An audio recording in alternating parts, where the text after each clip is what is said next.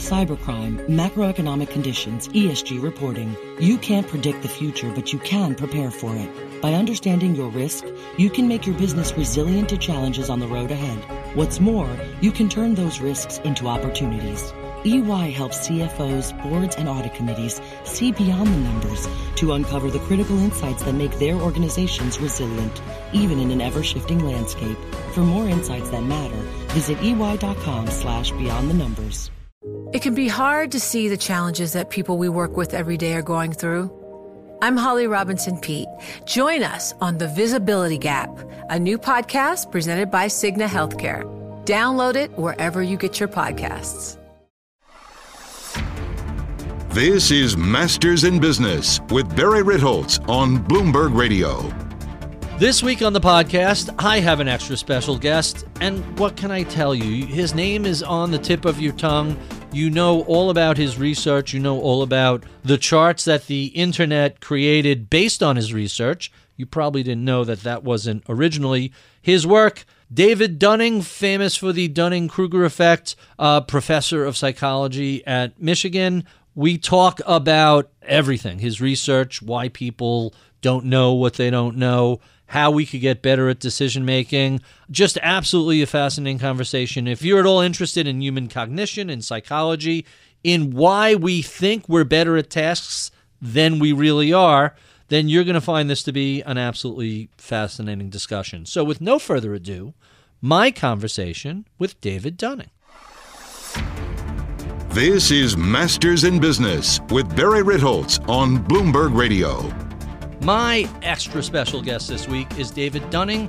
He is a professor of psychology at the University of Michigan, where he focuses on the psychology underlying human misbelief.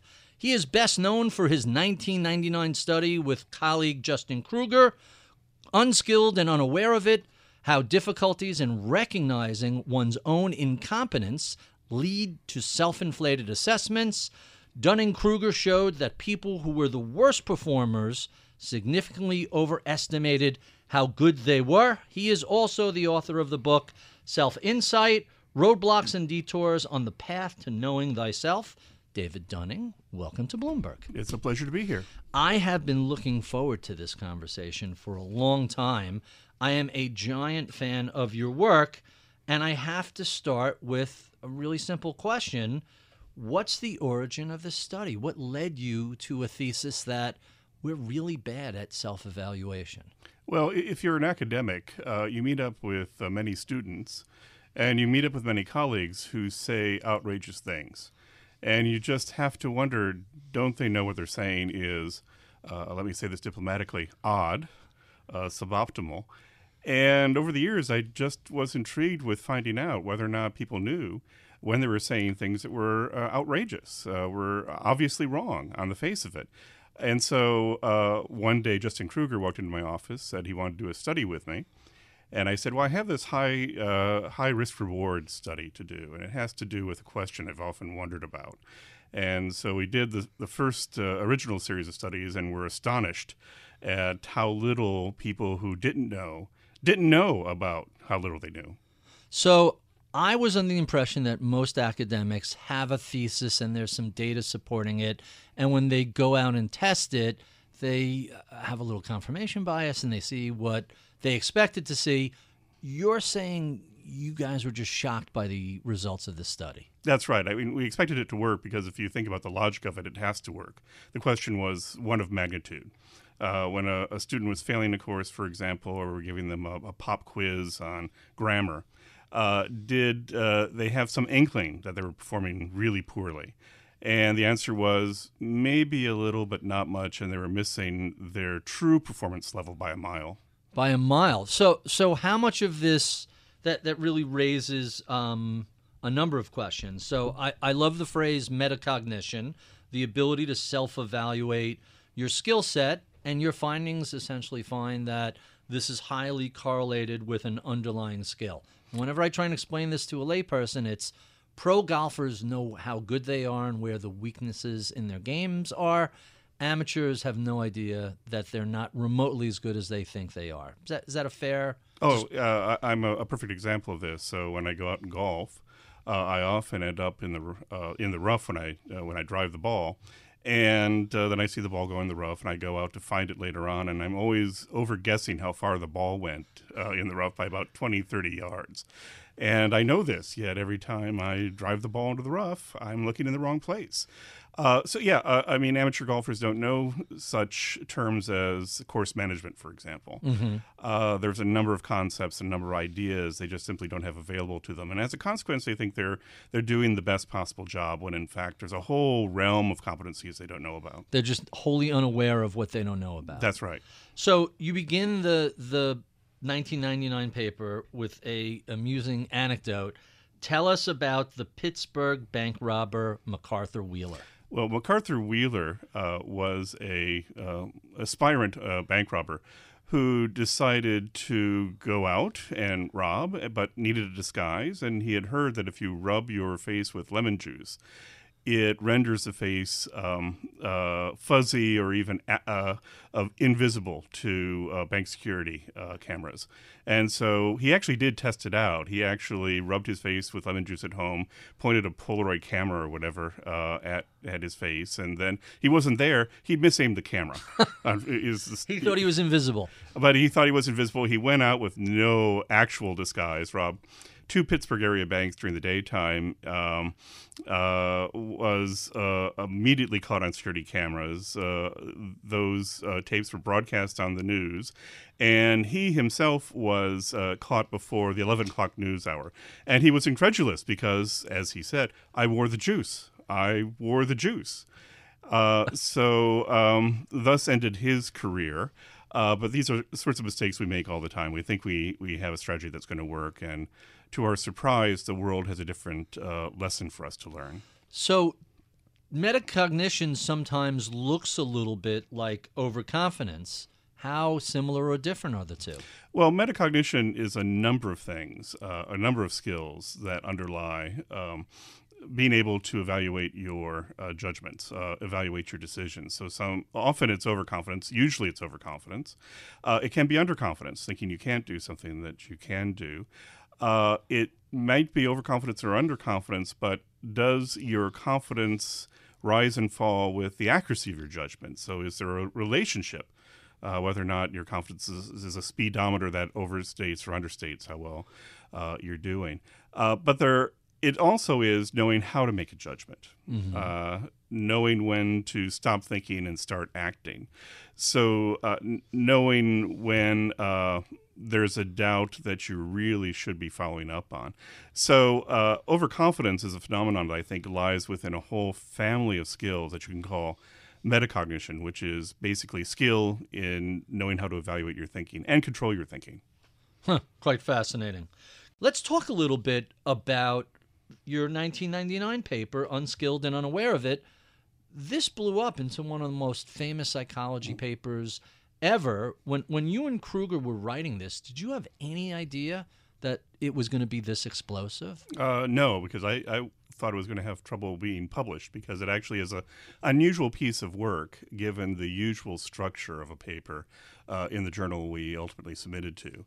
So the fact that it blew up was a big surprise. The fact that it got published was also a big surprise. I was just very, very happy because internally I thought it was a good piece of work, but I didn't know if the world was going to agree. So I've seen your work misstated in a variety of ways. I'm sure you have also. The one that I notice all the time is stupid people don't know they're stupid. And while that could very well be true, that is not the basic theme of your research, is it? No, we were very clear from the outset that the Dunning-Kruger effect is something that can visit anybody at any time. That is, each of us has our own pockets of incompetence, and we just don't know when we wander into them. So often the one mistake that people make is thinking about the Dunning-Kruger effect is about them. Those, as you say, stupid people out there. And the paper was really about us and ourselves and being vigilant about the fact that sometimes we're going to wander into our own little personal disasters, not knowing that a disaster is imminent. So people trying to explain Dunning-Kruger themselves are suffering from the Dunning-Kruger effect. Oh, in many different ways. So if you give me a moment. Sure. Two different ways that people get it wrong. First is to think about other people, and it's not about me. The second is thinking that incompetent people are the most confident people in the room. That's not necessarily true. Occasionally that shows up in our data, but they're usually less confident than the really competent people.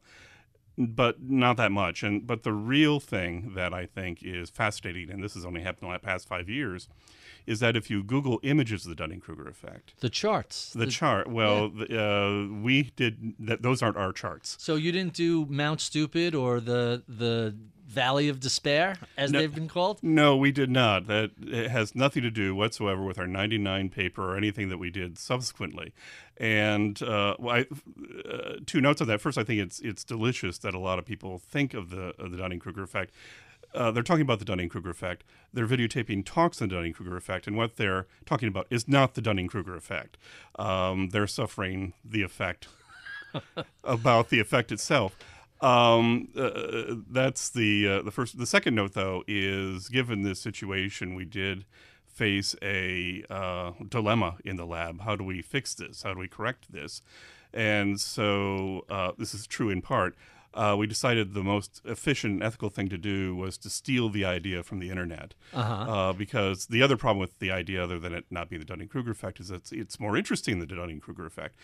But we stole the idea, tested it, and it turns out that Mount Stupid, Valley of Despair, a Plateau of Enlightenment, time course that people see, that we pretty much get that pattern as we pace people through a completely novel task. So the internet is right. So in other words, and I'm intrigued and fascinated by this, you never put out a chart. I always assumed that chart had to come from your data, because what are people, just drawing lines and making it up? And P.S., it intuitively looks right. You would assume, hey, so I play tennis. I only started recently, less than 10 years ago. And when you start out and you're starting to hit the ball and you feel like you have some control and you have some skill, and then you're working your way up that Mount Stupid, and then when you actually start to develop some skill, not that I really have, but I'm better than I was 5 years ago, you realize, oh, I didn't know what the heck I was doing. I'm just a ball and getting lucky when it catches the tape, and all of a sudden you realize, oh, I'm way down this. And then you continue playing, you get a little better and a little better. I don't know if this is all rationalization, but it intuitively seems to make sense. Well, not only does it intuitively make sense, it turns out to make sense. And in a 2018 paper with Carmen Sanchez, we were able to demonstrate that. Basically what happens is when you start a task, and what we did is we put people in a post-apocalyptic world where they had to, without supervision, but with feedback, diagnose who was infected with a zombie disease. Hoping that wasn't something that people had experience with. And basically what happens is, if you're a beginner, you start out way at the beginning being appropriately cautious. You really don't know what you're doing, and you know it. But the problem is that you have a few successes. They're probably due to luck more than skill, and you think you have it. That is, people arrive at a theory based on data which is far too early, far too sparse, and far too unreliable, but they think they've got it. And then the next phase that they have to go through is realizing, oh, that theory really doesn't work. And so we've been able to track that and to show that in a number of studies. So the internet is right. I'm very pleased with its intuition on this one. But it is a little bit odd to get credit for an insight that we never had, but we're very happy to steal. So essentially, when you run the data showing the correlation between skill and ability to self-evaluate, you end up with a chart that looks, in this 2018 paper, looks remarkably similar to all the various pop psychology Mount Stupid charts that are out there? Yeah, as you gain experience, you unfortunately start with a burst of overconfidence. I got this. And no, you don't. And then experience basically is correcting your flattering impression of your skill as time goes on, until at some point learning stops because of experience is not new, or learning does experience human limits. But that is the pattern. By the way, if anybody flies an airplane, they perfectly understand this pattern. It's not beginning pilots who are the most dangerous. It's pilots with, let's say, 600, 800 flight hours.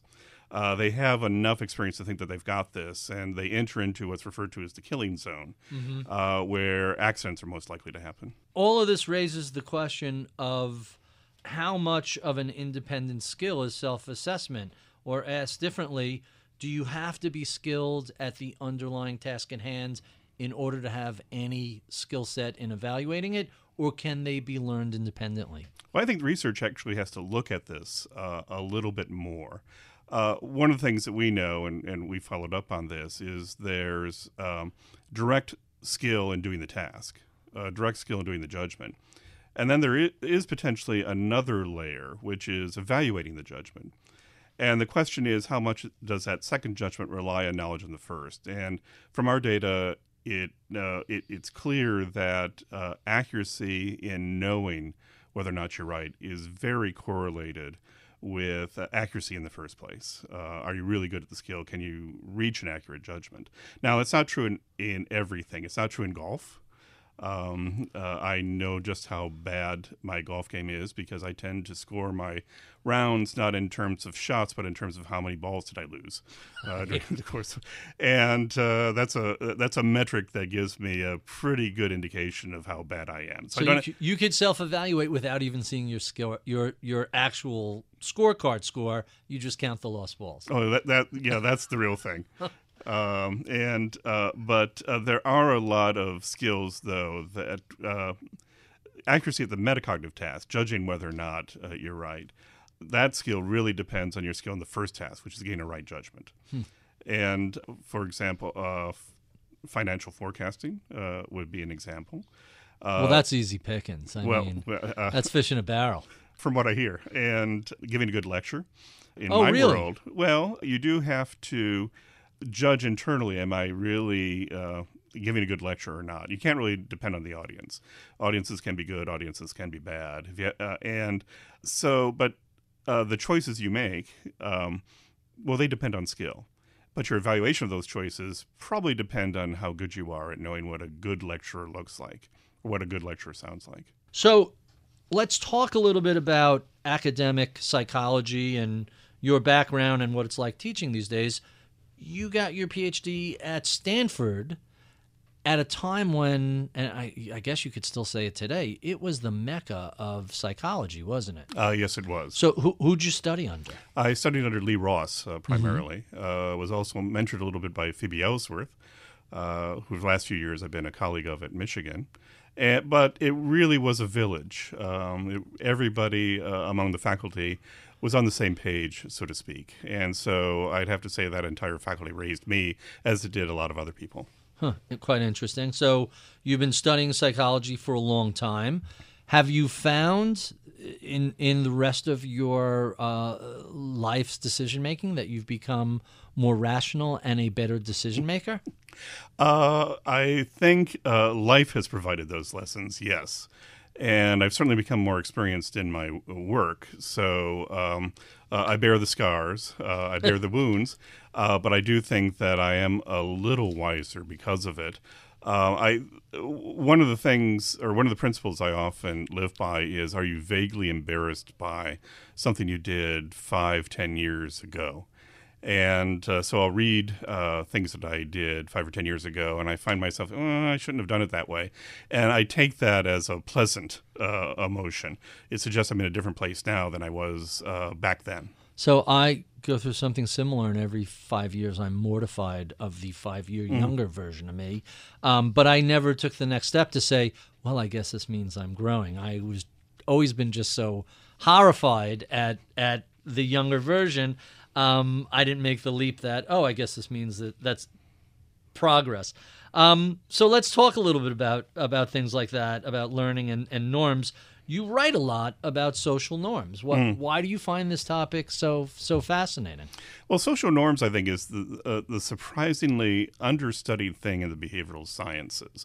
There are people who study it, but social norms are an incredible guide both to successful human behavior, not only for individuals but for society, but also at times the source of the greatest calamity, if you will. So, why is that? Give us some examples to better understand that. Well, I think the clearest example that comes to mind is let's take norms of politeness, and let's talk about the fact that the FAA has recorded, I believe, I'm not sure of the numbers, 16 times where the crew in the cockpit of an airliner knew that the pilot was doing something wrong and they were going to crash into a mountain. The pilot didn't seem to know. But they're polite, and so they indirectly keep telling the pilot, you better change things up.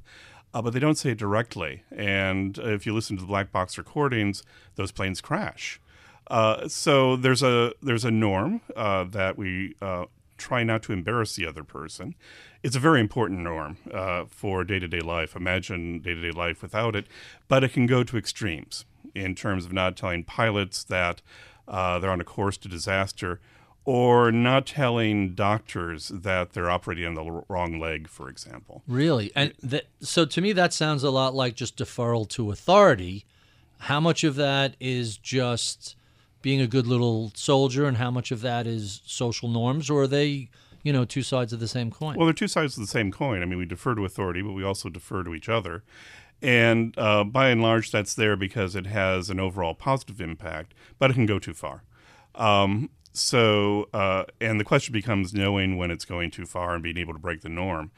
And what I find interesting, though, is that norms permeate our life. Mm-hmm. For example, there are norms that we know that we don't know that we know. So, for example, just give you one example. We know it's a Teenage Ninja Turtles as opposed to Teenage Mutant Ninja Turtles as opposed to Mutant Ninja Teenage Turtles. That sounds odd. There's a rule in how you stack up adjectives before a noun. And we all follow that rule. And we know when that rule is being violated. But we don't know that rule. But there are a lot of rules in our language, a lot of rules in our behavior, a lot of rules in our etiquette that we're following, but we're so skilled at them we don't know that we're following them. We just internalize them and we're not aware of them. That's right. So how does that come back? How do you deal with that when you have a deferring co-pilot and the pilot's about to hit a mountain? You have to train people to have a different norm. So you just completely break the underlying norm and replace it with something for safety purposes. That's right. Either you invent a procedure or you invent a piece of equipment that's going to tell the pilot that they're in error, or a piece of equipment that prevents the error in the first place. So, for example, in terms of wrong side surgery, and this is a thing, that can happen, but it happens much less than it used to, basically because the medical profession has instituted procedures to just avoid the error, another norm, if you will. So I remember when I had eye surgery, I'm having a pleasant conversation with the eye surgeon beforehand, and at the end he kind of says, "Oh, by the way, it's your right eye we're doing today, right?" And I go, yes. And, well, he knew it was the right eye, but he had to check. And then he signed my, the forehead and above my right eye. Over the eye. Just to make sure that to avoid wrong side surgery. So I'm just horrified at the thought that there's a room full of surgeons and someone starts sawing off the wrong leg and nobody says anything. Yes. Well, because it is the case that people may be uncertain. They don't know how to intervene. Hey, that's the wrong leg. Not to be funny, but it's just terrifying. Oh, I know, but remember, this in some senses goes all the way back to the Milgram experiment, right? And the key about the Milgram experiment is not that people gleefully went all the way to shock another person and basically commit involuntary manslaughter. That's what the Milgram experiment was. They didn't know how to get out. And what I'm intrigued by in the film of the Milgram experiment, for example, is that the second thing subjects tend to say when they're trying to get out is they say, you can have your 450 back. That is, the social contract is a norm. It has to be followed. And they have to abrogate that contract before they can stop doing involuntary manslaughter, essentially. But the real thing about that experiment is people don't know how to dissent. It's not something we're necessarily well trained in. We're trained in cooperating. We are trained in deferring. That's not true all the time. But if you start looking around in life, you'll realize we do it a lot more than we think we're doing it. but we're not really well trained in the psychology of dissent or the psychology of objection. That's just not something we do. So how much of this is institutional, schools, family, whatever, and how much of this is biological, hey, we're social primates and that's how we've evolved? I think it has to be both. That is, both people and institutions evolve to create norms that do the best to make the day pleasant, survivable, to make the day efficient. And it does have that. Norms do have that effect. Imagine a world in which we didn't have norms. Curb Your Enthusiasm. That is a whole show about what happens if one person decides he's not going to pay attention to any of the social norms. That's absolutely right. And it's incredibly entertaining, but I wouldn't want to live in it. It's sometimes difficult to watch. It just goes to show you how ingrained those norms are.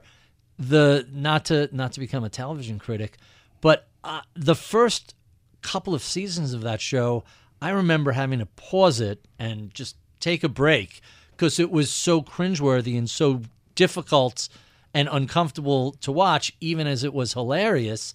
I never really thought of it in terms of norms. You just think of him as a cranky, difficult person. But I guess it's all norms. Well, it is all norms. And if there's a biology to it, it's that we are primed to have anxiety mechanisms that are really ready to go when we're in a situation of norm violation. So it's interesting that you're watching something on television separated from you. You know it's fictional, and yet you're feeling real emotion. And the emotion is exactly the emotion you feel around norm violations. It's anxiety, it's nervousness, it's tension.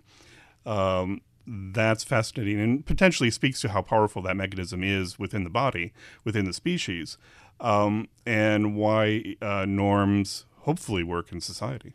So before we get off this topic, I have to circle back to the Milgram experiment and an unrelated, the marshmallow experiment as well. All these things that, listen, I've been out of college for 100 years, but the things that I read through in college-level psychology, I keep reading about different studies that they're going back and saying, well, maybe there was a false bias built into the way the test was done, and when we try and recreate this, we're not getting the same level of effect. Is the Milgram experiment still the operative obedience to authority in the world of psychology, or has that been rolled back a little bit? I think people are reevaluating it as we speak. I know there has been some journalism that's been antagonistic to the Milgram effect, so I've actually gone back, since I teach this stuff, in this specific case, and read the journalism and going back to the original study. And I think the Milgram experiment itself is still solid, but you do have to go back on a case-by-case basis, because it is the case that a lot of classic work is being reevaluated, and you really do have to go back and review the original work, and you have to review the replications, or review the rethinking, if you will. And case by case, there are different issues that you really have to think through. So in the case of the Milgram experiment, I think that's solid. In the case of the marshmallow experiment, clearly the headline is still the same. Kids who wait a long time when they're young have different life outcomes when they're teenagers and so on. The argument is over what exactly does that represent. Does that represent personality, or does that represent social class? Does that represent whether or not what environment you grew up in? So the issues change depending on which specific topic you're reviewing. Quite interesting. You write about a lot of things beyond metacognition. You cover a whole bunch of other areas.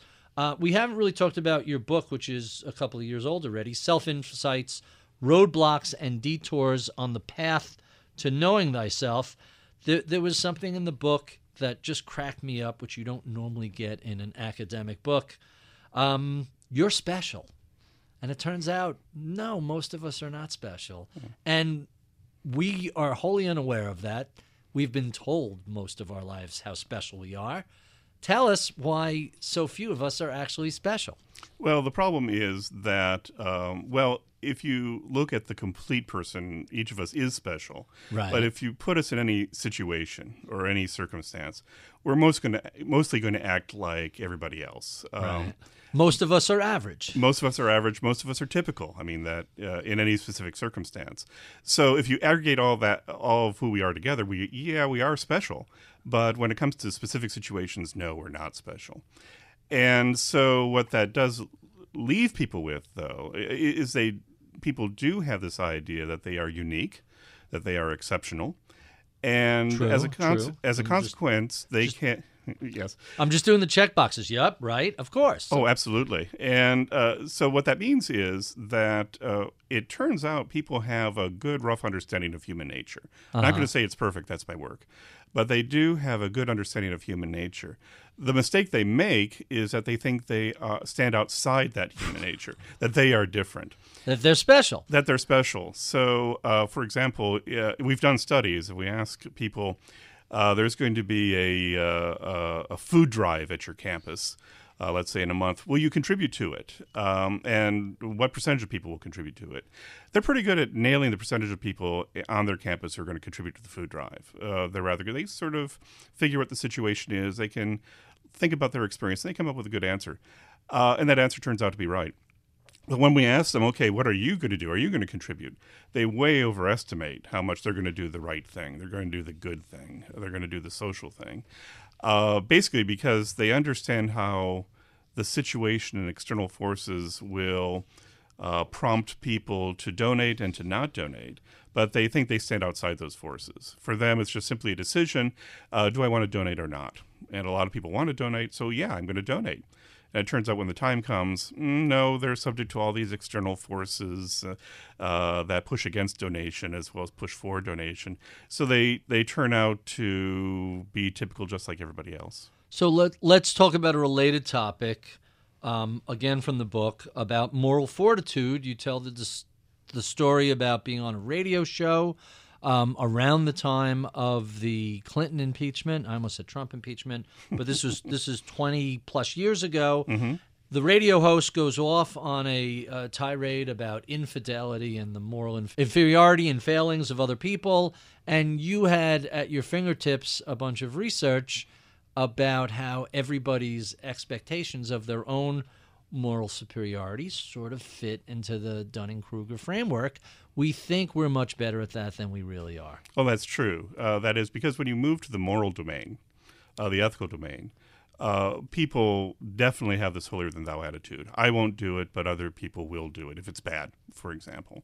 I would never cheat on my beloved, but other people, of course, are going to cheat on their beloved. And it turns out we did a number of studies, not on infidelity, but rather, will you vote? Will you be charitable? Will you obey traffic laws, for example? And it turns out that people wildly overestimate themselves. That is, they overestimate how moral, ethical, and good they will be relative to what they think about other people. And they also overestimate how moral and good they're going to be relative to the reality. When we actually test either them or an equivalent group of people. So the question for us is, people tend to believe they're morally superior. Are they making a mistake about other people? Are they being too cynical about other people? Or are they being too optimistic about the self? And it turns out to be, to my surprise, and this is completely the reverse of what I expected, people are wrong about themselves, exactly because they think they're special. But so they're not being cynical about the rest of humanity. They pretty much have them nailed. They just think they're better than everybody else. That's right. With maybe one or two glaring exceptions, people are surprisingly accurate about the general rate, about human nature in general, how other people are going to be buffeted around by external forces. They just think for themselves, they're exempt from those forces. All right. So we have metacognition issues when we're trying to do a specific task that requires skills. There's a similar issue with our own sense of self and ethics and moral turpitude. What other areas are subject to the Dunning-Kruger effect? Well, I don't know what else there might be. But is that everything? Is it just thoughts and action and everything else is left over? No, there's also the future, if you think. So people are also over optimistic about their prospects, if you will. Really? That's absolutely. That is, people really underestimate how long it's going to take to complete projects. They underestimate how long it's going to take for their business to be profitable. When they're thinking about the future, they tend to base their planning and their ideas on the most optimistic scenario rather than the most pessimistic scenario, or maybe even the most realistic scenario. Mm-hmm. So there are things we miss, not only in terms of competence and character, but also about our prospects. So how do we explain that? I could imagine, I could concoct a lovely narrative tale as to why having an optimism bias is good for the species, even if you're the guy from Cave 73 that doesn't come back from the mammoth hunt. Everybody else has fur and meat for the winter. Or is this just a crazy narrative story, or is there some evolutionary component to it? Well, there is an evolutionary component to it, an adaptability component to it, but it's complicated. Mm-hmm. So the fact that people commit to things far too optimistically really does create those things. I mean, books are written, businesses are developed, movies are made, even though the people who started them out did far more work and are now far more depressed and tired than they ever imagined they would be at the end of those projects. But if they had only been prepared for how long it was going to take, they probably would have come up with a better project, a better business, and a better book. So things get made, but people will fail, or they won't produce really what they're capable of producing. Huh. Very interesting. All of which leads to one big question, which is, why do we seem to make these same errors in judgment? Is it something about the way we learn? Is it something about our fragile egos? Why, as a species, are we unable to get by some of these fairly obvious flaws? Well, I think there are two things involved. One comes from the holier than thou work, which is we're overweighting our intentions and the power of our personality to produce things. That's part of what's going on when we repeat that. The power of our personality to produce things. Because, I will do this because I want to do this, mm-hmm. And that is part. That's something that we overestimate. The other is the competence angle, which is we really don't know what we don't know. And the Rumsfeld unknown unknowns? Well, is that what the that world is filled with unknown unknowns, and we don't know them. Well, not only do we not know them, we don't pay attention to the fact that we don't know them. I mean, to many people out there, the idea of unknown unknowns is still a novel concept, but it is something that runs our lives. They just don't know. They don't know what they don't know. But there is a lot of work showing that people just don't pay attention to what they don't know when they're making predictions or when they're planning things out. They don't sit back and ask, okay, what is it that I don't know here? What's still open? What are the possibilities that I'm not considering? Not only that, am I considering the fact that there are unknown unknowns, and I should be planning for that possibility? So you mentioned earlier planning. I saw something kind of interesting around January 19th of this year. That's the date when most people's New Year's resolutions fail. Mm-hmm. Does that sound remotely plausible, or is that just something else from the internet? I'm surprised that our resolutions last that long. Oh, really? Actually, yes. No kidding. So why? That raises the next question. If we have all the best intentions and we want to fill in the blanks, stop smoking, exercise, lose weight, whatever it is, why is it that when we make these sorts of plans, all as a group on the same date every year, I can't imagine, why would that not work? Well, it doesn't work because the world is waiting for us in some sense. It does have those unknown unknowns, and it does have external forces that are going to defeat us. And what we tend to do is we tend to focus on our plans. What am I going to do? What are my intentions? What are the steps that I'm going to take? What we really should do is interview people who've tried to do this before and find out what the real difficulties are. There are going to be many difficulties that we haven't anticipated. There are going to be many difficulties that we don't know about. And not only that, there are probably tricks, strategies, tactics, plans that we can make that we wouldn't think of, but someone else has thought of them and they actually work. So if we actually consulted with people who've traveled the road before us, we would do a much better job, I think, anticipating the difficulties we have lying ahead, as well as being better armed with strategies that have a better chance of success. All right, so let me push back on that a little bit. The diet industry is like a $26 billion sector of the economy, and they all have the magic bullet, and yet everybody in this country seems to be increasingly overweight. Diabetes is a problem. There are all these weight-related issues. If we could speak to other people and have that conversation who have been successful, how does that work given the vast numbers of people who need assistance losing weight? That's a very good question. By the way, evolutionarily, this is a very novel task for our species. Because having extra weight is a good survival thing if you have a shorter lifespan. We now live beyond that adaptation. I don't think cholesterol was a big problem 10,000 years ago. Oh, I think that's right. And it probably wasn't a big problem even up to 100 years ago. I mean, getting calories was the issue Right. Up to very, very recently. So as a species, we are dealing with a very novel task in trying to lose weight. I think that there are some common sense things that people can do.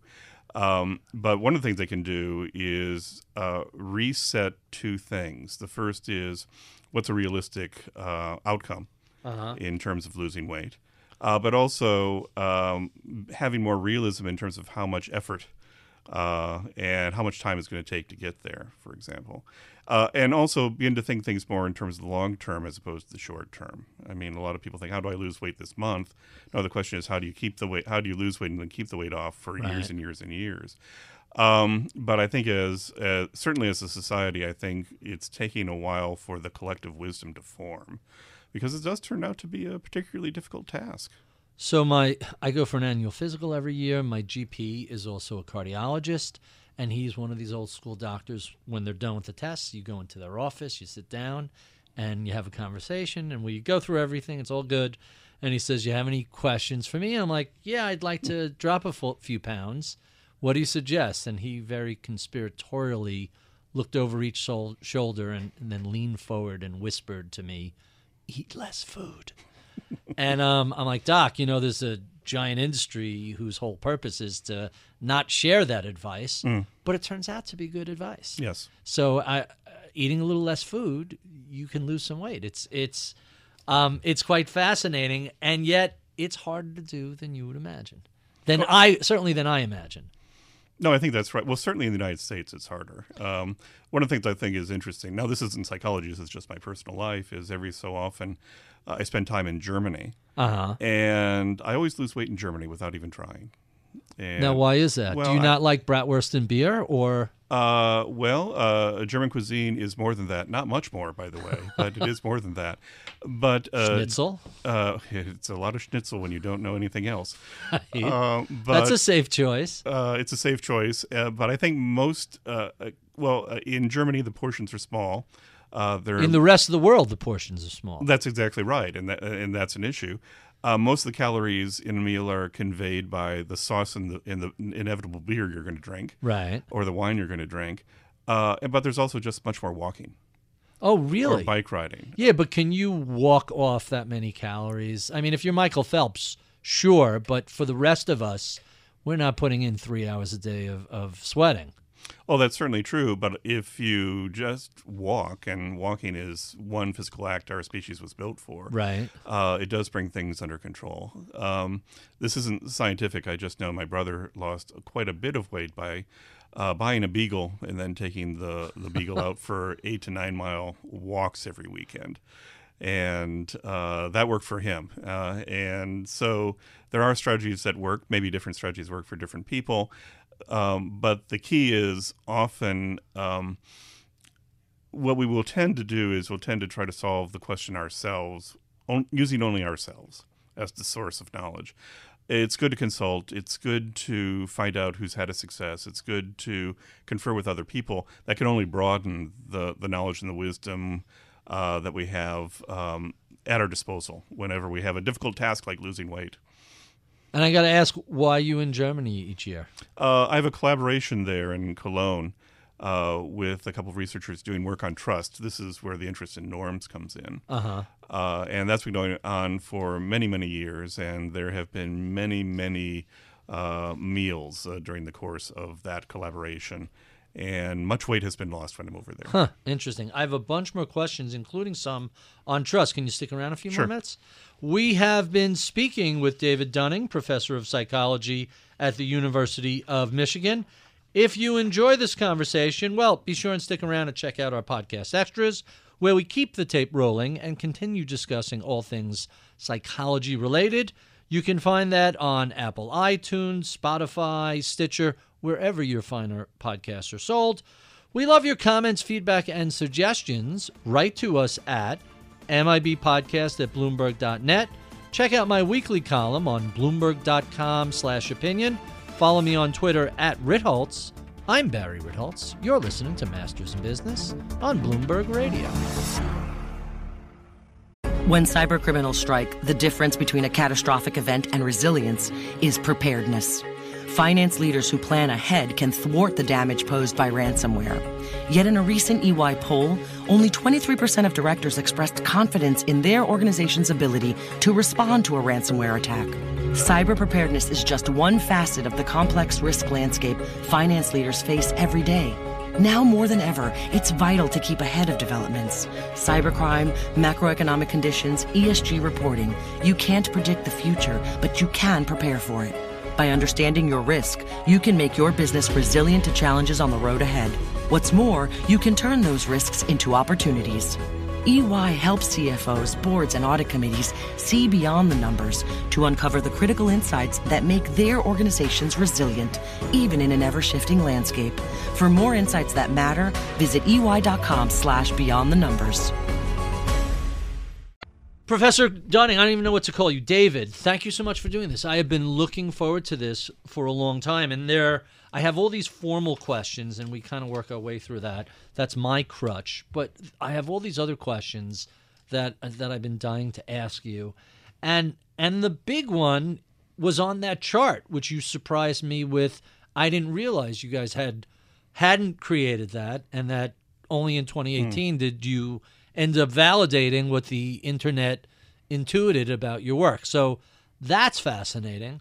The thing that intrigues me so much, why is it that the way we learn is to start from zero, assume we have knowledge that we don't, and then build on that, and all of a sudden there's an insight and we realize, oh, we are idiots. We don't know half of what we're talking about. And from that broken down position, are we able to rebuild some true confidence relative to skills versus the false confidence? And so the big question is, what is it about the species that has this inherent in it? Because it seems to cause widespread problems across society. Well, two things. I mean, let me start off with the things we don't pay attention to. We don't pay attention to what we don't know. We've already talked about that. And we also don't pay attention to luck and its potential role in success and failure, for example. So we set that aside. Where this comes from in terms of we think we've got this is that actually in many situations we start from zero and we do get it.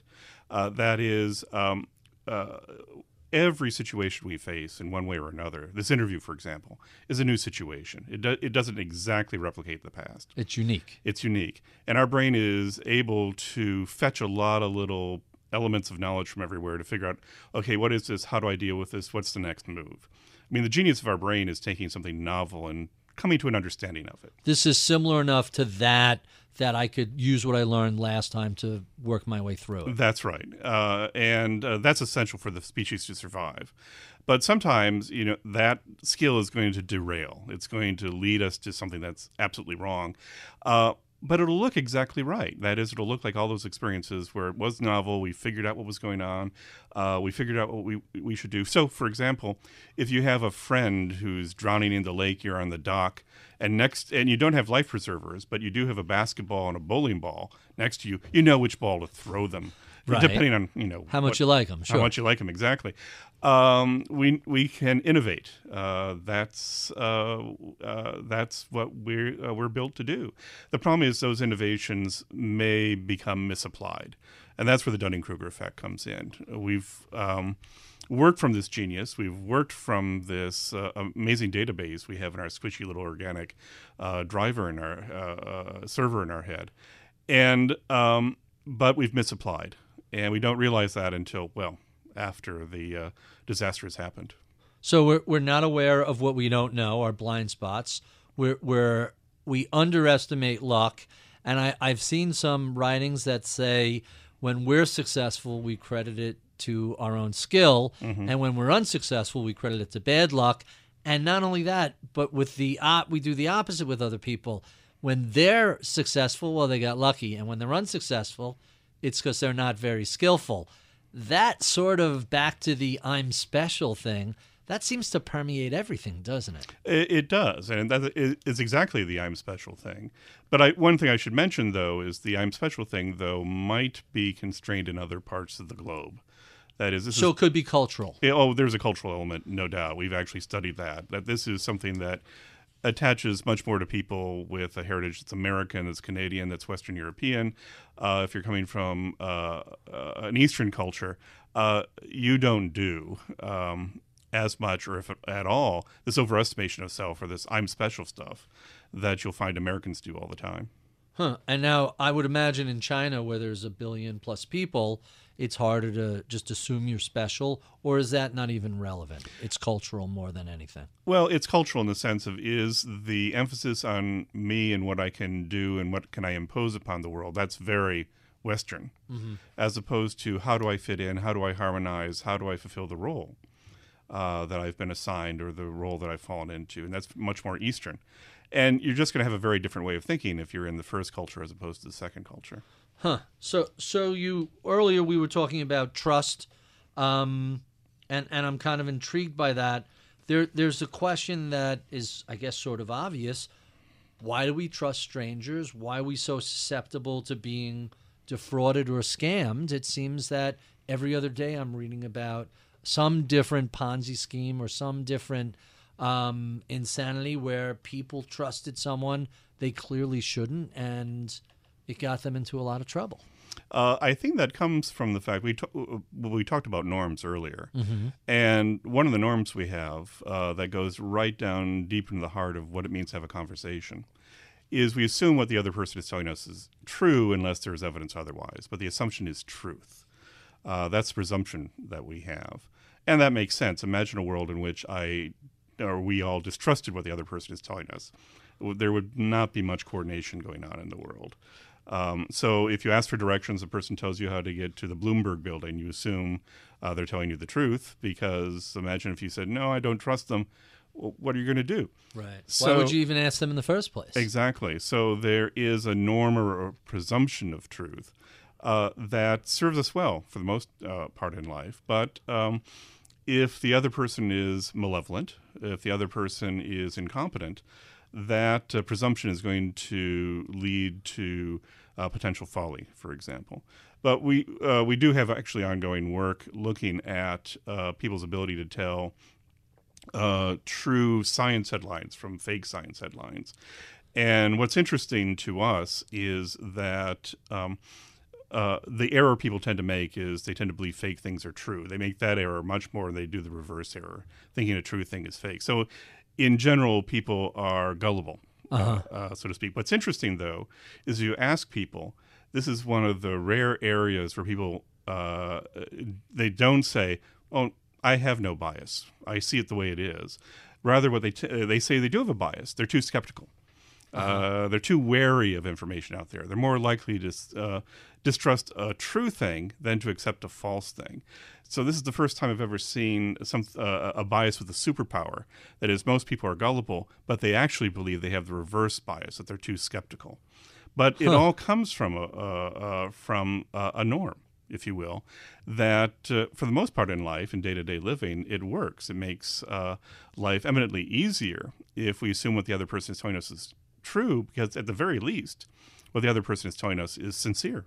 Right. That's quite interesting. I'm surprised in this era of misinformation and all the false memes all over the internet that people still think their problem is, well, I'm too skeptical. It's clear, at least from the popular culture, that we too easily believe things we shouldn't. Oh, that's absolutely right. And I have to admit, we don't exactly have a handle on why do people think the reverse. That's fascinating. And once again, it's one of those findings we get where I look at it and I go, I have no idea why this is happening. That happens far too often in my work. So what about nudges?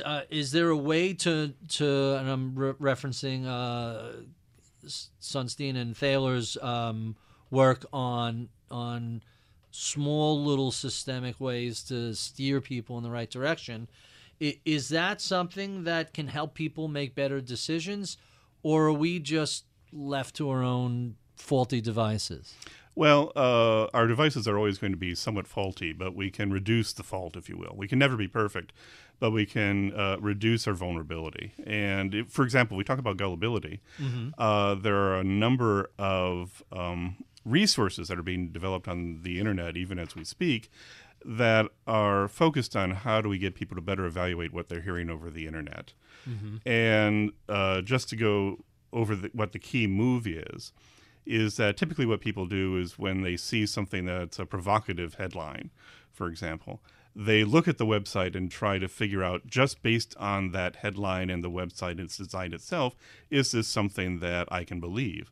And so if it has a snazzy professional picture, for example, they decide it must be more believable. No, that's not the way to decide whether or not something is true or not. Instead of internal reading, what you have to do is something that all fact checkers know, which is you have to do lateral reading. You have to go to other sources. Right. You have to go to other people, once again, and find out other sources saying the same thing. Is there any comment on the reliability of the source you're looking at now from other places?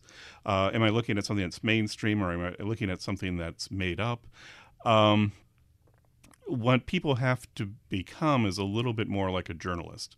And what journalists do and what fact checkers do is they check for multiple sources. They go to other sources to take a look at whether or not this piece of information is one that I can rely on. And so in terms of nudges, there are thematic nudges like lateral reading, but there are also more specific things now that are popping up on the internet that can be quite helpful, at least in this on this issue. That's quite intriguing, although I guess you could do the same thing with the deep fakes that are coming out. Some of the videos are really horrifying because they just look so real. How can you do a lateral check and find out if something like that is real? Well, I actually do this. I actually Google and see if anybody else has basically said, oh, well, this is a deep fake. Basically. So you can't tell from the video itself because they are incredibly good now. Right. You really have to go to other sources and find out what the other sources are saying.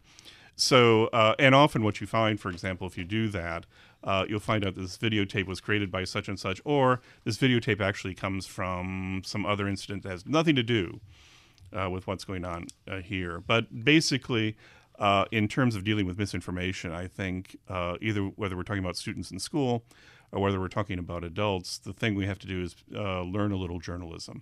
If you will. By the way, just quick, other countries have actually gone this route in a big way. So Finland, because it's right next to Russia and has been at a cool war with Russia for the last 100 years, knows that Russian disinformation is coming over. And so they're actually training students and training adults about how to tell fake from real, in an intensive way well, we could borrow a few of their techniques. Quite interesting. There was something else in the book I had to ask you about. What is anosognosia? Anosognosia. I don't know if I pronounced that right, but neither do I. Certainly have no. I know that I have no idea if I pronounced that right. I can barely spit it out. That's true, but I have enough to think I know, and I really haven't checked in a while to figure out if I really know how to pronounce that. Well, anosognosia is actually a term that comes from medicine and has to do with issues where, because of brain injury, people are paralyzed but don't know that they're paralyzed. So, Oh, really? oh yeah. So, for example, if a person is paralyzed, I believe it's the left arm, and put a cup of water in front of them and say, "Okay, pick up the cup." Well, the person can't move their arm. They're paralyzed; they can't move their arm. But if you ask the person why aren't they picking up the cup, they may say something like, "I'm not thirsty. Why would I want to pick up the cup?" That is, they have no Sort of like awareness. Yeah, sort of like the split brain experiments. Well, split brain experiments are exactly that, where the one side of the brain can point to the right object, but that's not the side of the brain that controls talking, that controls verbal skills. But if you ask the person, why did you point to that, they can come up with something. That is, that's part of our brain is very good at interpreting how to understand novel situations. So we can come up with justifications, we can come up with rationales for why we do what we do quite easily. Our brain is an incredible storyteller. But incredible storytellers sometimes tell fiction, and our brain is quite good at coming up with fiction at times. Huh. That's quite interesting. I didn't know you were going to go where you were going to go with the idea of that injury and paralysis. It started to remind me a little bit of the aphasias, where people lose the ability to speak, but they could sing, or they can't write, but they could still read. Mm-hmm. And it seems like there's almost a very specific part of the brain that performs very specific functions. And if it's injured, everything else related still works, just that one skill seems to go away. That's right. But the issue with a lot of physical maladies, and our work can be thought of as a metaphorical extension of that to intellectual capabilities. A lot of people don't know the physical maladies that they've got. So as people become hard of hearing, they often don't know that they're becoming hard of hearing. And so they wonder why everybody's mumbling. Right. For example, a lot of people who are colorblind don't know they're colorblind. Really? Because they've never not been colorblind. I had no idea. I thought you would like when you look at a stoplight, you can see what are people talking about with red lights and green lights. They all look gray to me. Does that not register, or is that? Apparently not, because you've never experienced red or you've never experienced green, so you don't know what you're missing. Huh. When you mention everybody's mumbling, when I turned 50, I remember this is absolutely true. I had a conversation with my wife. We're sitting at the breakfast table one Sunday, and I said, I don't know what's going on with the New York Times, but they're using some cheaper paper. Look how fuzzy the words are. And then I said, look, the Wall Street Journal, it's the same thing. And my wife says, idiot, you need glasses. And I'm like, what? No, I have perfect vision. She hands me her glasses, and I'm like, oh, I had no idea my vision had decayed so much at the ripe old age of 51 some years ago. And it's that exact the same thing. You have no idea that the gradual decay is taking place. No, that's right. So what else are you working on? Your field of study has very much evolved since the original Dunning-Kruger work. What else are you looking at these days? Well, a related idea that we've been looking at quite a bit is this idea of hypocognition. Hypocognition. And the best way to explain it is, if you don't know what hypocognition is, congratulations, you've just experienced hypocognition. Okay. Hypocognition is not having a concept, if you will. So not having the idea of unknown unknowns. In the financial, a lot of people invest, but they don't really have the concept of exponential growth or compound interest. Yeah, compounding is most probability and statistical things are very counterintuitive. People just can't wrap their head around it. And when you show people compounding charts, they're very often incredulous that, wait, this much money can't. I had a whole discussion about the number of 401k millionaires, and the person said, well, maybe years ago, but you couldn't do that now. Why can't you do that now? You've still got however many years it is, and here's what your expected returns are over 40 years. Oh, and P.S., your contribution levels are up. It's easier today than it was 30, 40 years ago. Oh, that's right. But if you don't have the concept, what you are talking about seems alien, foreign, or a little bit of a con. But we're studying that in a number of ways, because we're interested, for example, what if people don't have a concept of scientific rigor? They don't know all the rules that I have to live under, for example, to Right. verify or make the case for any sort of conclusion that I want to reach. And that turns out to be related to two perceptions out there in the world. The first perception is scientists can say whatever they want. Is that a real perception? Do people really think that? Not a majority, but a clear percentage of people believe that. Is that specific to this country or is that global? That I don't know. I've only studied it within this country. And it's also related, by the way, to distrust in science, that you don't have to listen to scientists. What they have to say really isn't useful. And that it all does trace back in part, but an important part, to not knowing that how much work it is to produce a piece of scientific knowledge. You don't have the idea of control condition, random assignment. I can go on and on. You can't cherry pick. People don't know these rules, and as a consequence, they think scientists are just some professors in their office dreaming up a conclusion and then collecting some data to window dress it, for example. And yet we use technology to such a great deal. Do people think these are like, ooh, look, a magic box that I can speak to people on? It's magic. Do they not get technology and engineering is based on fundamental science? I mean, that seems pretty obvious. If science doesn't work, then how could you fly in a plane? How could you take medicine? How could you use, we get into an elevator, at least in cities, every day. Is it a magic box or is there science behind it? It seems so hard to accept that people are really science skeptical. I agree, but I assure you that percentage of people does exist. What percentage of people that you study are truly science skeptical? Well, we're not using representative samples, but in the samples we get, and they're actually better educated than the average American, it's about 20-25%, let's say. Really?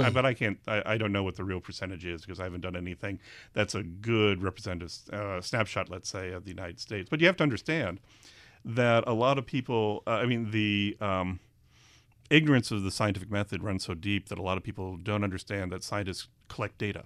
Right. They don't understand that that's the process, and that data have the final authority in what you're able to conclude and what you're able to say. It just doesn't appear to them. So if you ask students, let's say in college or in high school, do they believe in oxygen or do they believe in the electron? They'll go, yes, why? And they don't cite an experiment. They don't cite data. They basically say that's what everybody says. That's what my teacher says. That's what my parents say.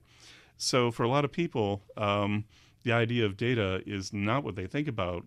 They're basing their beliefs on what other people say. By the way, which is the same basis they use to believe in things like reincarnation or ghosts or karma. That is the basis for people's scientific beliefs. Tends to be the same as the basis of their supernatural beliefs. So it's just whatever the societal consensus is, they're accepting. It's social proof. That's exactly right. Social proof. Huh. And the one question, before I get to my favorite question, the one thing I wanted to ask you earlier, but didn't get to was comes back to the 1999 paper blowing up and becoming so popular. After that happened, how did that affect your subsequent research? Did it affect the topics you picked? Did it affect the options you had available? Like, what did this paper blowing up do to your subsequent research? Well, for many years it didn't do anything because it was known, but the internet wasn't fully in place yet. It wasn't a thing yet. I think that's happened much more recently. So I went off and studied whatever I studied. But then the world sort of told me, no, we want you to look at this. And that's okay because this was always the paper I didn't know how to follow up. Really? Yes. So you have the 2018 follow-up. What else came out of this paper? Oh, a number of things have come out of this paper. So the question is, when are people most vulnerable to the Dunning-Kruger effect? And the answer is when they have an answer, when they believe they have expertise, or they can spin a yarn, if you will. I mean, there are times when you just simply cannot come up with an answer, and you know that you don't know. Right. You know when you're guessing, and that's some recent work we now have under review that shows that people know when they're guessing. The problem with the Dunning-Kruger effect is when you don't think you're guessing and coming up with the wrong answer. It's led to this work on hypocognition. It's led to this work on gullibility. We're now looking at, do people know when they really need to ask for advice? That's an important consequence. But a lot of these questions really weren't formed in my head until I started interacting with people like you, or reporters, or people in the airport, for example. Are people randomly stopping you to ask Dunning-Kruger questions? Well, it has happened. I mean, There's no escaping the baggage carousel. You're a prisoner over there. Well, no. Well, luckily, no one can see my little label on the luggage. But if my name gets called, to get a seat assignment or whatever, something like that, occasionally a person will come over and say, "Are you that Dunning?" I kind of go, "This is wild." Right. So it's had that impact. But basically, I'm in, let's say, the last act of my research career, and the world has told me this is what it wants me to look at. So I'm now really asking the question: do people really not know what they don't know, and what implications does that have? Huh. Quite fascinating. When is that research coming out? Hopefully soon, to a journal and eventually a book near you.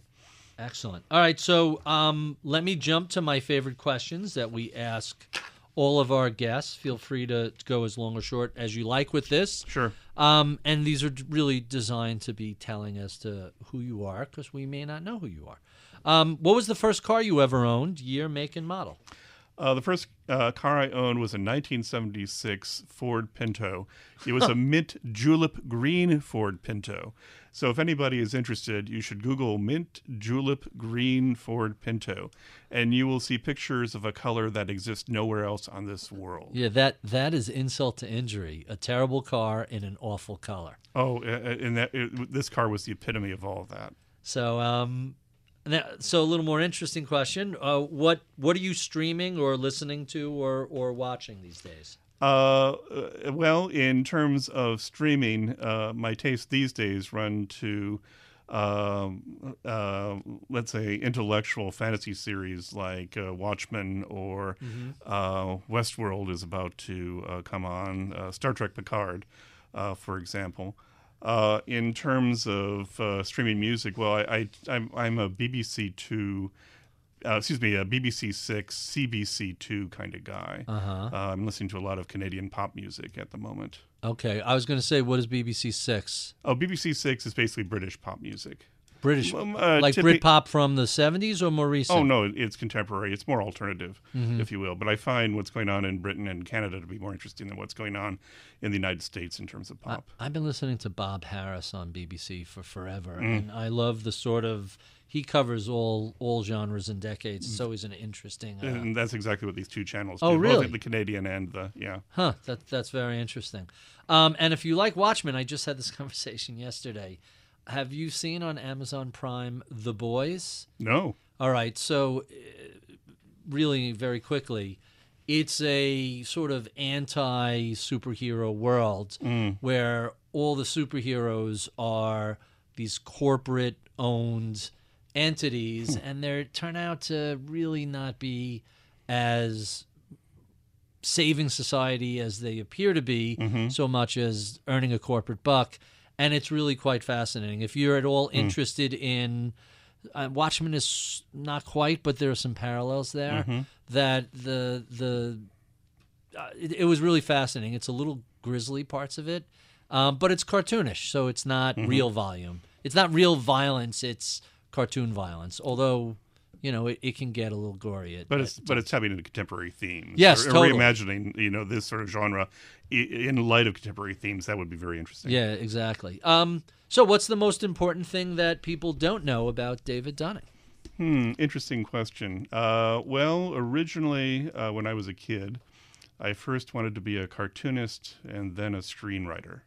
In fact, when I was 13, I actually submitted a spec script to the TV show MASH. No kidding. It was rejected, but I had in my hand, I've since lost them, and I regret losing them. I had little handwritten notes from Larry Gelbart, the producer of the show, who was then and now a hero of mine. Wow. So, yeah, he's an interesting guy. Yeah. Who are some of your early mentors? What psychologists influenced your approach to what you do? I would have to say I had a great set of mentors, both as an undergraduate and as a graduate student. Undergraduate, Michigan State professors of Larry Massey and Joel Aronoff were very influential. Then I went to Stanford, and I was a Lee Ross student. And Michigan State taught me rigor. Stanford and Lee taught me humanity, how to put humanity into the work, make it an interesting human story. But I don't think everybody who was around Amos Tversky thinks of him as an influence. Because if you want to know what smart looks like, Amos was smart. And this is often something I tell undergraduates. Pick a professor who everybody says is the smartest, because you need to see what smart looks like. Right. That'll be the best. Content doesn't matter. You want to see what smart looks like. So Amos Tversky, Phoebe Ellsworth were tremendous influences, and basically how I spend my day. Quite interesting. Tell us about some of your favorite books. What are you reading these days? What do you like? Well, the problem with the books I read now is they're all related to my work. Right. And reading is a little bit tough because I do it for the job so much. So actually what I've been doing is going back to classics from my youth. So the book form of Swimming to Cambodia is something I recently read, and I'm trying to find Gödel Escher Bach. I can't believe you're bringing up some of my all-time classics. There you go. Well, I want to go back now that I'm older, and what do I think of them now? For example, is the way to think about it. But a lot of what I do is I just read long form on the web. So every morning I get the Ritholtz Reads. And do you find them interesting? Because I really sift through a ton of stuff to find 10 really interesting things. Your sifting, at least to me, works very well, if you will, because I find great things to read. The thing that I have to do is discipline myself not to tweet the readings you're suggesting, because then I'd just be ripping you off. Feel free. Listen, I'm just putting together a list of, except for Tuesdays where it's 15 instead of 10. I don't know where 2 for Tuesday came from, but somehow that's become... I am a creature of habit, and I've learned that if I want to do something, if I can turn it into a habit, I can make it repetitive. And it's really just once you start doing something for a month or two, it becomes ingrained. Forget a decade or two. That's a whole different thing. And that the reads began as a way of just being organized. There's so much stuff to read.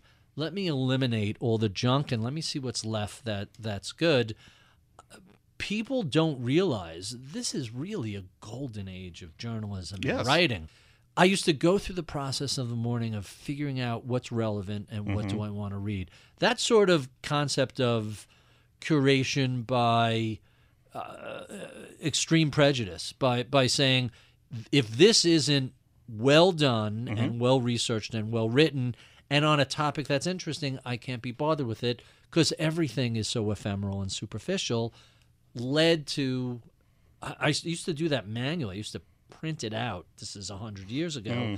And someone said, hey, could you just give me a list of what you're reading instead of a hard copy? And, okay. And that eventually became the morning reads. And I think I've been doing that for like 20 years or so. Oh, wow. I'm at the point now where I could be a sentence or two into a piece and I'm like, nope. Like I could tell immediately if something is good or bad. So you're not reading a whole lot of books, in other words? No. Basically because I do so much reading that I prefer shorter, punchier things. And you're absolutely right. There's so much terrific information, some terrific blogs on the web, for example, that I concentrate on that. Give us some blog names. What do you like? The blog name I would point out actually is a blog called Stumbling and Mumbling. Oh, sure. I remember that. Yeah.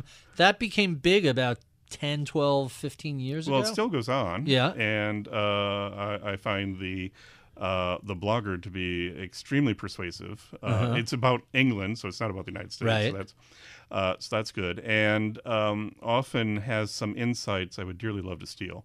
But that one I find to be quite good. In terms of political commentary, the blog Progress Pond I find to be extremely interesting. Not familiar. It's a Democratic activist, if you will, but he's rather clear-eyed. He does stand off from the sermon drunk of the day to really try to figure out what's going on or to project what's going on. So not a Bernie bro? In fact, he is not a Bernie bro. That's absolutely clear. It's by the time this broadcasts, we will already have had the Super Tuesday results. We will be pretty deep into the primary season. We may even have a nominee by then. That'll be kind of interesting. Do you, when you look at politics, do you ever find yourself with opinions and then catch yourself saying, I have no expertise in this. This is just my own opinion. Are you self-aware of your own Dunning-Kruger? Well, in politics, absolutely. So whenever I pronounce something in politics, I usually presage it or preamble it with, well, this is for entertainment value only. So Quite interesting. Tell us about a time you failed and what you learned from the experience. A chronic failure I had, ultimately it was successful, or the project was successful, but it took 15 years, was this work on trust, where basically the finding is that people trust complete strangers, even though economics tells us they shouldn't, because why would a person ever honor your trust? They're a complete stranger. But people do trust, and our civilization profits because of that. And I looked at that and I said, okay, clearly the economics is failing. Clearly 2 years and a psychological team will be able to figure this out. So I tried hypothesis after hypothesis after hypothesis. I ran hundreds and hundreds and hundreds of subjects. All my hypotheses failed. They often failed in interesting ways. They failed in ways that cohered with one another. But for the life of me, I couldn't figure out what was going on. That ultimately led to this emphasis on norms and the norm of respect and politeness with other people. We trust other people because we have to respect them, and to distrust them is to disrespect them. That took 15 years in the making to get to. What I learned from that, though, is I learned that there can be rules of human nature, but they can be so deep that none of our subjects knew what was going on. People could never explain it. And I'm the professional, and I couldn't explain it. Some things can run that deep. So that's what I learned. But that was 15 years of failed data, which I could only bear because of the good graces of tenure. Huh. That's really interesting. There's a book that it's sort of related to the normative issue and the trust issue, and there's a whole bunch of cognitive other things by Will Storr called The Heretics' Adventures with the Enemies of Science. Are you familiar with this? I'm not familiar with it. So he is a journalist who embeds himself with all sorts of groups that you would otherwise think of as wacky, extreme, crazy. Mm-hmm. And whether it's flat earthers or science deniers or climate change, it's one group after another that's very relevant to the science denial issue. And his sort of thesis is these people aren't bad or evil or dumb. There's something fundamentally wrong with their basic model of the world. Mm-hmm. And once that building block is set, it's like aiming for the moon. If you're off just a little bit, an inch or two here, you're off by millions of miles as you whiz by. Mm-hmm. When their fundamental model of the universe is off, everything constructed on top of that just takes them in these crazy directions. And it's not, hey, these aren't necessary. Some of these are evil people, but that's not necessarily how they went so far astray. It's a fundamental error that just keeps compounding, and it's quite fascinating. It's really an interesting book if you've never seen it before. So what do you do for fun? What do you do when you're not reading academic research papers? Well, I'm older, so a lot of what I do is I watch stuff on a screen, whether it be television or not. When the term's in session, I'll tend to watch a lot of sports, but not the typical sports. So I'm a big fan of Arsenal, the soccer team in England. Okay. And I know that your knowledgeable listeners out there are thinking, oh, I'm so sorry.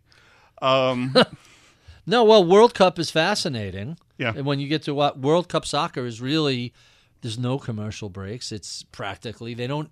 American sports, you're used to... Exactly. You watch World Cup and there have been times where it's like, gee, it's 60 minutes. We haven't had a break yet. It's kind of amazing.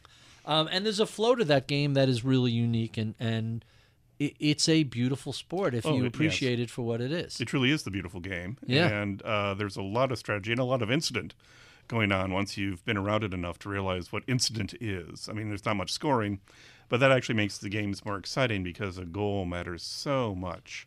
The games are always on edge, and things could change in a minute, that it can truly lead to excitement. But it's also a sport that can truly lead to despair, I found, uniquely. Well, I live in New York, so between the Mets and the Knicks, I know all about despair. I wish they would stop with the flopping in World Cup and soccer. It's gotten to be way too much. Yeah. So within your field, what are you most optimistic about today, and what are you most pessimistic about? The most exciting thing in my field right now is the introduction of big data. If you will. That is, there are many social psychological questions and also questions of interest to people in the world that can be addressed with big data. There's just great sources of data out there. And how it's going to be exploited, I have no idea, but I bet it's going to be great. So in the field of behavioral science in general, I'm very much looking forward to that. As long as people who have the data and the people who know traditional theory join up. Right. Because it is the case that a lot of people who do traditional theory don't know that these data sources exist, and so opportunities are missed. And the people who have big data don't realize that they can be quite naive in their thinking about how to test the ideas that they have. They need to connect up with the theory people. If that happens, it's going to be great. Quite interesting. I always look at Facebook, which I'm not a big fan of as a user, and I just imagine they must have unbelievable reams of data about all sorts of individuals and groups, and then how they behave in certain situations. I got to think a team of research psychologists could have a field day with that. Anthropologists, sociologists, economists, you name it, absolutely. Interesting. And our final two questions. What sort of advice would you give to a recent college graduate who was interested in a career in psychology and research? Get some mentors and get more than one, essentially, absolutely, whether they be from your home institution or the institution you're going to or wherever. People are willing to give advice, and some of it is actually good. But also meet people, be somewhat aggressive with that, but also present yourself, give talks. Have a blog, for example. It forces you to think, but it also gets you out there for people to see. And I don't think younger folk do that much. There are younger folk who do that, but I think there could be many more voices added to the mix. And our final question, what do you know about the world of psychology today that you wish you knew 30 years ago or so when you were just beginning your career?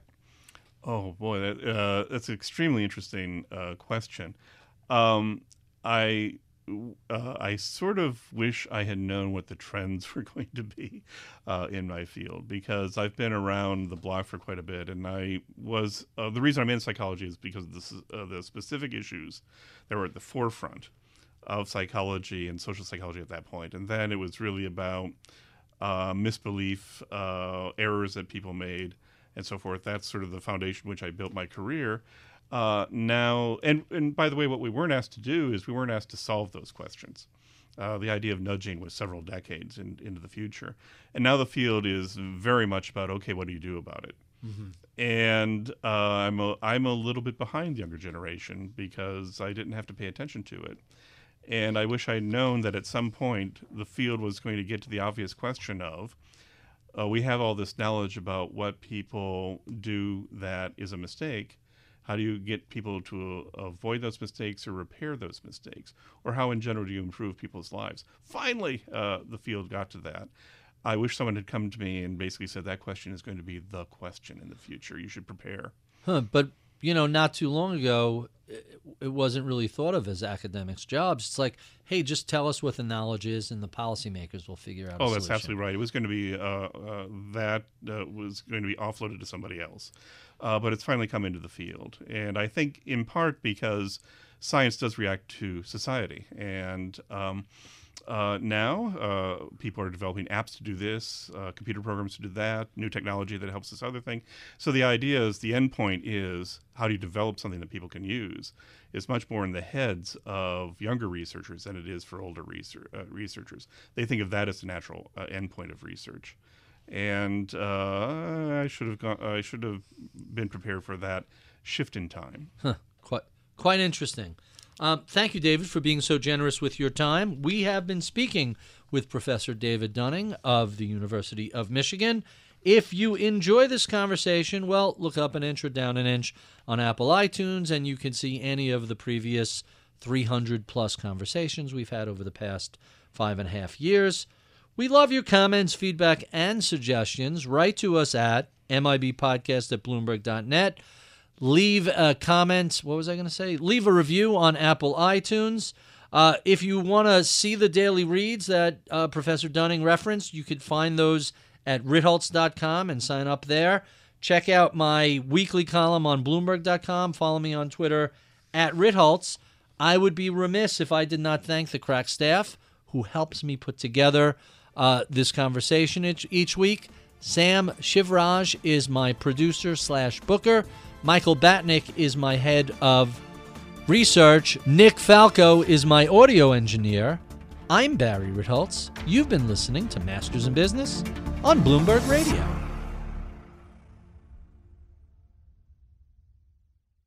I'm Alex Rodriguez. And I'm Jason Kelly. From Bloomberg, this is The Deal. Each week, you'll hear us in conversation with business icons. This show will explore deal-making across sports, media, and entertainment. That is a harsh lesson in business. Sports is not as simple as bringing a bunch of big names together. I didn't want to do another stomp you out speech. Listen to The Deal wherever you get your podcast. And watch on Bloomberg Originals, Bloomberg Television, or BTV+.